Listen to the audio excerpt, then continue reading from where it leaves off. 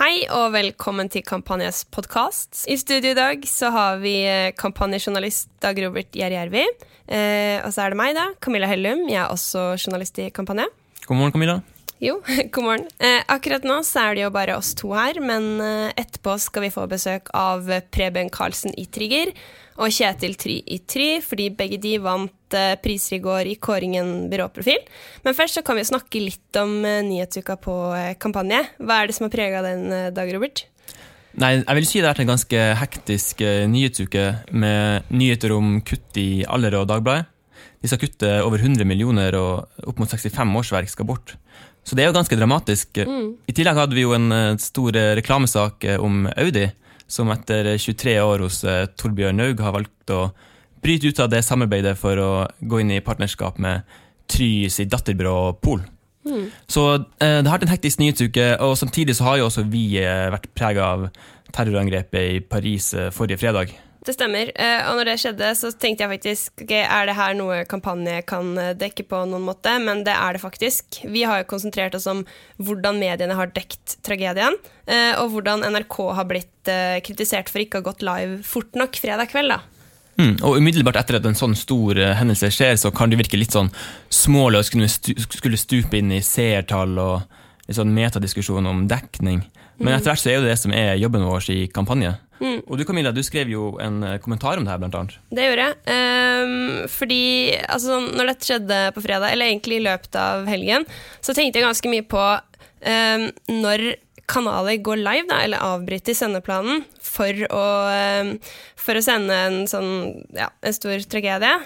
For det skjer jo fæle ting I verden hele tiden. Selv så fulgte jeg jo hendelsene på nett, men jeg tenkte faktisk at hvis jeg slår på TV nå, så det dekning både på TV2 og NRK. Ja, og jeg ble jo overrasket over at NRK ikke gikk på live litt tidligere. Samtidig så var jeg så en av de mange som gikk inn på nett og mobil for å få med meg det som skjedde der. Eller jeg oppdaget det faktisk fordi at jeg skulle se på det der unge lovene, så jeg at den nyheten bare pang, var der. Men altså, du har jo sagt at du ikke så glad I repetisjoner på nyhetssending, altså at man bare repeterer I 1 time, da skjedde noe, vi vet ikke hva. Nei, jeg kan irritere meg over sånne studiosendinger der det bare gjentagelser, om man egentlig ikke vet noe på et sånt tidlig stadie. Men samtidig så tenker jeg jo, det jo noe fint med å stadfeste at man ikke vet alt heller. Altså, du vet ikke helt hva som har skjedd, du vet ikke helt hvem som står bak. Og det kan jo være viktig, for når du går inn på Facebook og Twitter, så kan du bli møtt med mye som rett og slett ikke stemmer. Folk som bare hopper til konklusjoner og antar. Så der har jo også NRK en rolle I å fortelle folk at vi vet faktisk ikke helt enda hva som har skjedd. Nei, det jeg enig I. Altså, jeg må bare si at jeg faktisk en av de som elsker å bare høre på de repetisjonene. Da, da kommer jeg I sånn nyhetsmodus, da ber de andre være stille, tar opp lyden litt. Og så sitter jeg og venter på meldingen om hva som egentlig har skjedd. Så jeg synes jo det noe spesielt ved det, og at det bare TV-medie som kan formidle sånne ting på den unike måten. Selv så men så jeg jo litt enig med deg at det kan bli litt sånn repetisjoner og mye gjentagelser, men jeg synes kanskje det en mellomting mellom det NRK gjorde og samlet opp masse til en ordentlig sending, og det å ikke gjøre noe I det hele tatt. Ja, for det jo en redaksjonell vurdering NRK tok, at de ville bruke litt tid på å hente seg inn og få presentere den ordentlig. Og da har vi fått gjester I studio. Preben Karlsen, leder I Trigger, velkommen. Tusen takk. Og leder I Try, Kjetil Try, velkommen til deg også. Takk skal du ha. Rett før dere kom nå, så har Dag Robert og jeg snakket om dekningen av Paris-terroren. Og vi lurte litt på hvordan dere fulgte det som skjedde I Paris fredag kveld. Var det på TV eller nett eller noen annen måte? Det vel en kombinasjon for min del, holdt jeg på å si. Man begynner gjerne på mobilen, og så får man inn varslinger om det som skjer, og så går man digitalt til verks og prøver å følge med på flere flater, og så setter man på TV-en I bakgrunnen og jobber litt sånn kontinuerlig om hverandre for å få med seg siste nytt når den type hendelser skjer. Ja, litt samme her. Fikk vel satt oss opp på TV, og så kommer det inn, det fikk litt sånn flashback på 9/11, hvor det liksom plutselig så skjedde det et eller annet, og du så at Twitter var fullt av meldinger, og da går man på TV, og så følger man, eller I hvert fall jeg, da, og ser på utviklingen der, og så blir man jo sittende til langt på natt selvfølgelig. Men når du sier du skrur på TV-en, forventer du da at de største kanalene I Norge går live når noe sånt skjer? Jeg så at NRK hadde fått litt kritikk for det, men jeg tenker vel egentlig det at det viktigste jo på en måte å få nyheten, og jeg kan godt, jeg trenger det et eller annet der som jeg litt sånn usikker på med et sånn underholdningsaspekt på det å kunne sitte og følge en sånn sak fra sekund til sekund. Jeg mener egentlig at det liten grunn til å kritisere NRK for at de var en halvtime etter TV 2 med en sånn sak. Vil selvfølgelig gjerne ha det og se hva som skjer, men det jo stort sett bare kaos I starten, og da det blir litt sånn blanding av at selvfølgelig vil man ha med alt, men det nesten litt sånn kikkeraspekt ved det som jeg synes det jeg tror ikke vi tar skade av å ikke nødvendigvis være på direkten hele tiden så lenge nyhetsmedia, også de digitale, følger det så tett som de gjør. Nei. Hvordan påvirker en sånn hendelse dere når dere går på jobb igjen på mandag? Jeg tror det påvirker en på lik linje som alle andre det går inn på en, fordi det grusomt at både selvfølgelig alle menneskeskjebnene, men de grunnleggende verdiene som vi har å stå for gjennom demokratiet vårt blir angrepet på en sånn måte. Det gjør noe med en. Så man blir ganske rystet, og det tar man med seg ganske lenge, og så må man gå tilbake igjen og begynne å finne ut av hvordan man kan stå opp mot det, og rett og slett ikke la seg skremme og fortsette med det viktige arbeidet både vi og andre gjør for å stå opp for det man mener, stå opp for meningene sine, tørre å si ting som kontroversielt uten å tenke på at man kan bli straffet for det etterpå, for så fort man går på akkord med det, så har vi tapt. Vi snakket jo med jurylederen I Epica, Mark Tungate. Han pekte på at området som ble rammet, det ble beskrivet som kreativitetens hjerte I Paris. Har dere reflektert noe over den uttalelsen, det han sier om at kreativitet står for alt det terroristene hater?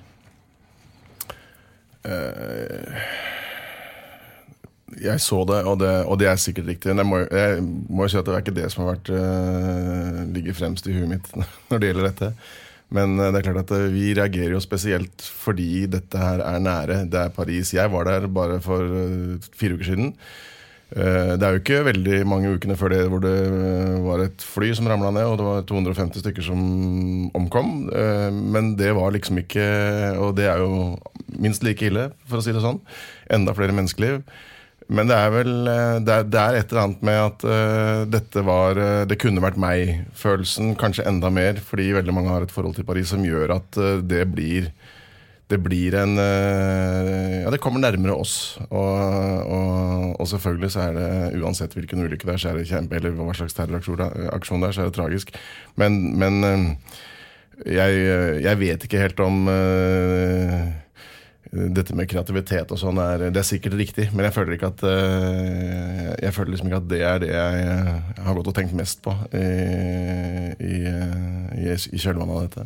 Nei, men apropos det du sier der, Kjetil, om at dette var ganske nære, det følte jo kanskje også Facebook-sjef Mark Zuckerberg, for han la jo til en funksjon på Facebook hvor man kunne rett og slett legge et filter over profilbildet sitt I helgen for å vise sympati med offrene I Paris. Var dere blant dem som bytta profilbilde I helgen? Jeg gjorde det. Det en enkel og ubetydelig liten handling, men I hvert fall en liten sånn liten erklæring på at man ikke synes det greit det som skjer. Synes det fint at man får muligheten til å vise sympati og medfølelse på mange forskjellige måter. Og sånn sett en fin greie fra Facebook sin side, uten at det betyr noe som helst egentlig I den store sammenheng. Ja, nei, jeg bytta ikke, men jeg har ikke noen... Jeg kunne gjerne gjort det, liksom, men det ble ikke sånn. Men det klart vi har behov for å vise medfølelse. Jeg husker jo hvordan etter Utøya, hvordan vi ble litt trøstet som nasjon av at vi så at andre land var opptatt av å sørge med oss. Og så sånn sett så tror jeg alle sånne ting er bra. Det var veldig, veldig alvorlig fredag morgen her, men dere jo egentlig her fordi vi skal snakke om noe veldig hyggelig. Begge dere vant jo priser i kåringen Byråprofil, som fant sted på Månefisken i går. Vi kan jo høre litt på hvordan det hørtes ut da Trygge vant, for eksempel. Førsteplass i hvert fall, og vinner da alene av årets PR-byrå Trigger! Det noen fra Trigger her? Kom opp på scenen! Vi har noen fra Trigger her. Ja, det har vi. Får vi en kort, for de som ikke var der i går, hva det du sa i takketalen din, sånn i korte trekk? Det husker jeg ikke helt, men jeg var veldig letta og glad. Jeg fikk en liten sånn flashback på de der angstfylte minuttene før vinneren ble offentliggjort akkurat nå. For fra første året vi vant, så var det bare overraskelse og glede. Og så var det litt mer forsvarsposisjon i fjor, og så var det enda mer i år, og angsten kommer liksom krypende oppover kroppen mer og mer etter hvert som det nærmer seg. Så det jo en fantastisk anerkjennelse å få den tilliten fra mennesker som kjenner bransjen veldig, veldig godt. Så for oss dette den viktigste kåringen i året, helt klart, og noe vi både bruker aktivt og styrer etter i hverdagen, og vi får dybderesultatene som vi ikke har fått ennå, men som jeg veldig spent på. Men jeg kan jo ikke tenke meg noe annet enn at Kjetil må ha det mye verre etter 13 år, eller hva det Ja, dere har jo en 13 år prat. Vi kan jo høre litt på hvordan det hørtes ut da Trygge vant i går også. Førsteplassen går til Veldig spennende der. Trygge 13 år foran. Du slår det i norsk reklamesammenheng. Ja, vi slår litt. Hvordan føltes det å vinne for 13. gang? Det føltes som om jeg var Nils Arne Eggen der og da. Nei, det riktig det Preben sier, at det jo en eller annen fallhøyde man bygger opp da, som gjør at det blir så viktig å ikke tape. Men dette jo ikke, i motsetning til veldig mye annet, noe man kan trene på. Altså vi må jo bare være byrå og gjøre så godt vi kan. Dette jo ikke en konkurranse sånn sett. Så blir vi bedømt utifra hvordan året har vært. Det som jeg for så vidt også sa på scenen i går, det jo at nå har vi fått en buffer. Vi har jo fått pol inn på annen plass, så det hjelper jo litt på nervene. Ja, jeg har liksom, og jeg tror jeg har sagt at det vil være veldig deilig å være en utfordrer en gang, men da vil jeg gjerne ha pol på toppen, så det dem jeg skal utfordre.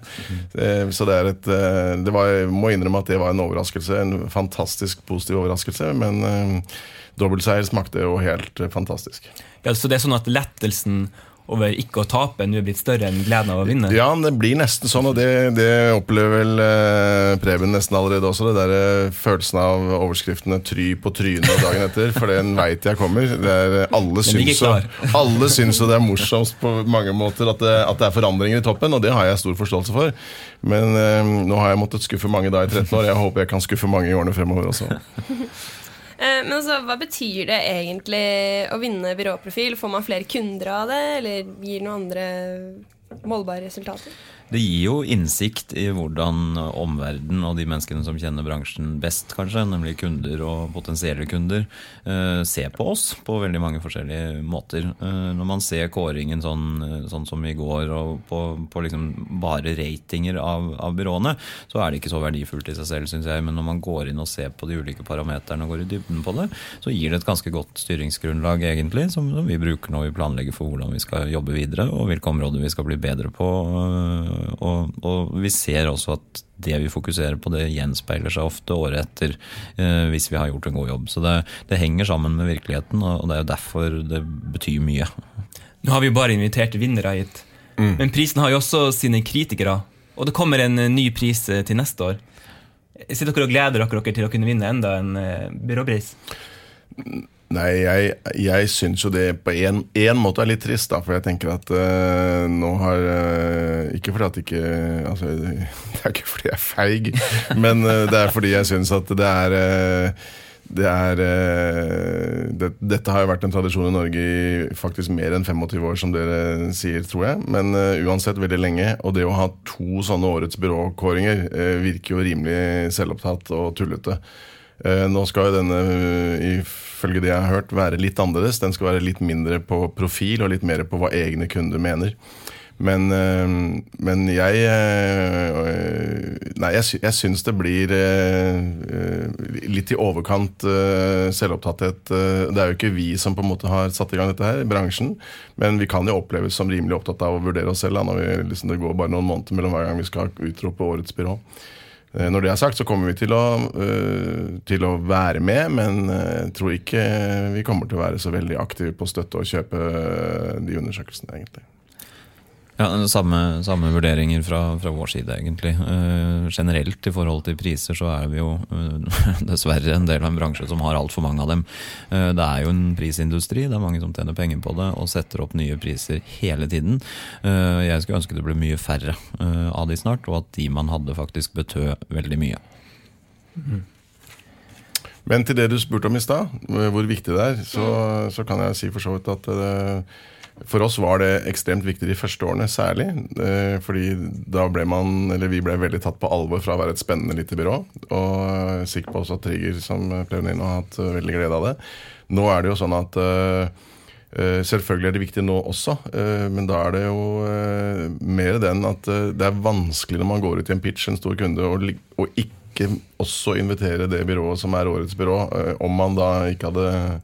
Det eneste grunnen til å ikke gjøre det at det selvfølgelig noen kunder som tenker at nei, de så store og så selvgode og feite og rike at de vil vi ikke ha noe med å gjøre. Men det jo ikke sånn at det som vil være logisk selvfølgelig at når man Norges, eller årets byrå da, så burde jo alle kundene være hos oss. Hvorfor i all verden gå et annet sted? Men sånn det dessverre ikke. Det noen kunder som gjerne vil tenke selv, og vi tillater det. Dere vant jo også, du vant også prisen Årets reklamebyrå, i tillegg til Årets byrå, og Preben, du vant prisen for Årets PR-byrå. Men dere jo vel egentlig konkurrenter? Ja, både og. Vi konkurrerer vel kanskje først og fremst på jeg vil si vi sånn konkurrenter på 1/4 av det vi jobber med, for det glir jo litt over i hverandre. Men jeg vil ikke si vi det ikke så veldig ofte vi har vært i pitch mot dere. Det har vel skjedd, men ikke veldig ofte. Nei, det ikke så ofte i og for seg, men det kommer nok til å bli mye oftere fremover, tror jeg. Vi ser jo noen endringer som går ganske fort om dagen, så det jo litt sånn at man konkurrerer og samarbeider med ulike miljøer om hverandre hele tiden nå. Enten det reklamebyråer, eller eventbyråer, eller designbyråer, eller PR-byråer for den saks skyld. Eller tech-miljøer, som dere også har tatt inn i byråprofil nå, som jeg tror kommer til å bli en stor og tøff konkurrent i årene som kommer. De sitter på veldig mye kompetanse om infrastruktur og data, og har en relativt enkel jobb med å legge opp liksom, litt kommunikasjon på toppen, fordi de sitter så dypt inne hos kundene. Så det en stor og spennende utfordring for vår del av bransjen, tror jeg. Så jeg tenker som så at på et eller annet tidspunkt, om ikke så alt for mange år, så tror jeg folk kommer til å etterlyse mye mer grad av problemløsning enn virkemidler. For hele bransjestrukturen egentlig utdatert. Man rigget rundt virkemidler og ikke løsning, og det for meg litt spesielt. Du enig i det, Try? Nei. Jo, mye av det. Jeg tror jo allikevel at det har jo vært en liten debatt om media og ting. Nei, jeg enig i mye av det Preben sier, men jeg tror jo at en del av de mediene som har vært store lenge fremdeles kommer til å være store i tiden fremover, og jeg tror at veldig mye av det vi gjør som et reklamebyrå, selv om vi et reklamebyrå som også tilbyr PR-tjenester, vi tilbyr design-tjenester, vi har content marketing, vi har performance på digitale mediestrategier, så vi har alt det, men hovedtyngden vår kommer nok til å være, tror jeg, i en lang stund fremover massekommunikasjon. Misforstå meg rett, Kjetil, jeg sier ikke at reklame kommer til å dø. Det tror jeg ikke på lang tid, men jeg synes bare det paradoksalt at man har når man som kjøper av egentlig løsninger på problemer, må forholde seg til hvilke verktøy man bruker, i stedet for å gi meg det beste svaret som jeg kan få den mest mulig effektive løsningen på, uten at jeg trenger å bruke mer penger på den nødvendige. Og det den dimensjonen som jeg jeg tror kommer til å være drivende i de endringene som kommer fremover. Så konseptuelle og strategiske blir viktigere og viktigere for oss i alle fall. Og produksjon, det har vi relativt lite av internt, så vi kjøper jo masse tjenester ute for å ha frihet til å gi de rådene vi vil. Men det mener jeg jo også for så vidt er på en måte nesten selvsagt, eller det er viktig, men sånn tror jeg på en måte at det har vært ganske lenge. Det har bare kommet så mange flere valgmuligheter, og det betyr at noen kanskje har blitt mer opptatt av mediene enn av grunnleggende konkurransekraften og ta utgangspunkt i hvor den skal plasseres ut. Ikke hvilke medier som er kulest eller mest moderne eller morsomst, men der det passer best, der man når flest, der man kan overbevise flest, der man kan selge mest, det er jo det egentlig handler om. Så vi er vel ikke så veldig uenige. Men en annen debatt der forskjellene mellom reklame- og PR-bransjen har kommet litt til syne den siste uka, er jo den som har oppstått i kjølvannet av PR-prisen Gullkorn. Der hadde Ole Kristian Apeland, han hadde en kronikk i Dagens Næringsliv, der han skrev at resirkulering av ideer viste at PR-bransjen var mer opptatt av effekt enn av egne kreative ambisjoner. Vi hadde et innlegg hos oss fra Håkon Dahl i Kitchen. Han ser på det her som et spark til reklamebransjen, som jo lever av kreativitet. Og Kjetil Tryda, siden vi har det her, skjer kreativiteten i reklamebransjen på bekostning av effektiviteten? Nei, selvfølgelig ikke. Det er vel heller ikke det Apeland tror jeg mener. Men den diskusjonen går jo mer på om det jeg mener. Jeg leste så vidt den til Håkon Dahl. Hans poeng er vel egentlig at man bruker noe andre annonsører har betalt for, og tar det som sitt eget, at det er et slags tyveri. Og det... Ja, det kan man vel kanskje si. Jeg har egentlig ikke tenkt å gå så veldig dypt inn i det, men her er det sikkert mange meninger. Men det er klart at for kundene så er jo det viktigste at ting fungerer. Men det er klart at hvis en annen kunde sitter og føler at dette er vår idé, som vi har betalt et reklamebyrå eller noen til å utvikle for oss, så får det være opp til dem å protestere da. Hva tenker du om den debatten, Preben? For en grunnleggende sett er jeg veldig lei av plagiatbeskyldninger, og jeg er veldig lei av fokuset og energien det tar fra veldig mange. Jeg synes man burde ha litt andre ting å jobbe med. Når det er sagt, så opplever jeg at det Ole Kristian Apeland prøver å si, det er at de har tatt et konsept som er utviklet globalt for Airbnb, og så versjonerer de det ut i Norge, og så gjør de det på en veldig god måte, og så får de kred for det. Og så er det noen som er uenige at man skal få kred for sånt. Det samme med PR-operatørene som har tatt et konsept som er utviklet på Island, for samme kunden, og så tar de det og ruller det ut. Og Ole Kristian Apeland viser også til stoppbryllupet som dere gjorde for Plan Norge, og som Plan hadde gjort i Frankrike. Ja, jeg mener jo at de ikke hadde gjort det som Frankrike, og det samme mener Plan selv. Det er et ganske annerledes take på det vi gjorde der, og et konsept som vi utviklet internt, selv om mange andre prøver å hevde noe annet. For oss er kreativitet og nyskaping viktig, eller innovasjon er viktig, fordi det skjer veldig mye, og man må være foroverlent og ta i bruk både nye virkemidler, men også idékraft. Emosjonell kommunikasjon er viktigere enn noen gang for å nå gjennom den støyen som er der ute. Det er det ingen som helst tvil om. Og sånn sett så skal man alltid aspirere etter det, og jeg er jo sånn dels enig i det at jeg synes det er litt synd at versjonering av ideer som er tatt ut andre steder er det som løftes frem i en konkurranse som jeg mener burde ha større ambisjoner i forhold til å trekke hele faget fremover. Men det om hvem som har kommet opp ideen, om det er tyveri eller ikke, det er en veldig bakstrebersk debatt hvis du ser ut over kommunikasjonsbransjen, sett i tech-industrien, sett i mediene, hvordan jobber de? Det er noen som kommer opp med nye innovasjoner, og så kopieres det av samtlige kjapt etterpå det som funker. Sånn går verden veldig, veldig fort fremover, og det de store megatrendene som skjer etter at verden har blitt digital og åpen da. Delingskultur og inspirasjon viktig. Det blir litt for mye sånn kreative kunstnere noen ganger, synes jeg, som ekstremt opptatt av eierskap til idé. Men når det sagt, så har ikke vi noe kultur for å stjele ideer fra andre, det kommer vi aldri til å gjøre heller. De gangene vi får ideer fra kundene våre som gode, så kan vi veldig gjerne være med å gjøre de større. Da vi selvfølgelig åpne om det. Da det ikke noe vi prøver å skryte på oss at vi har funnet på selv. Nei. Nei, det var egentlig det jeg skulle spørre om noen av dere har lånt noen ideer i løpet av deres karriere. Helt sikkert, og sikkert ikke minst ubevisst, men jeg tror vel at altså det som vel gjør at vi i vår bransje opptatt av dette, jo også at vi opptatt av, eller i hvert fall veldig mange av oss opptatt av kreativitetskonkurranser som kan og sånn, hvor kreativitet jo et av de viktigste kriteriene for å vinne priser.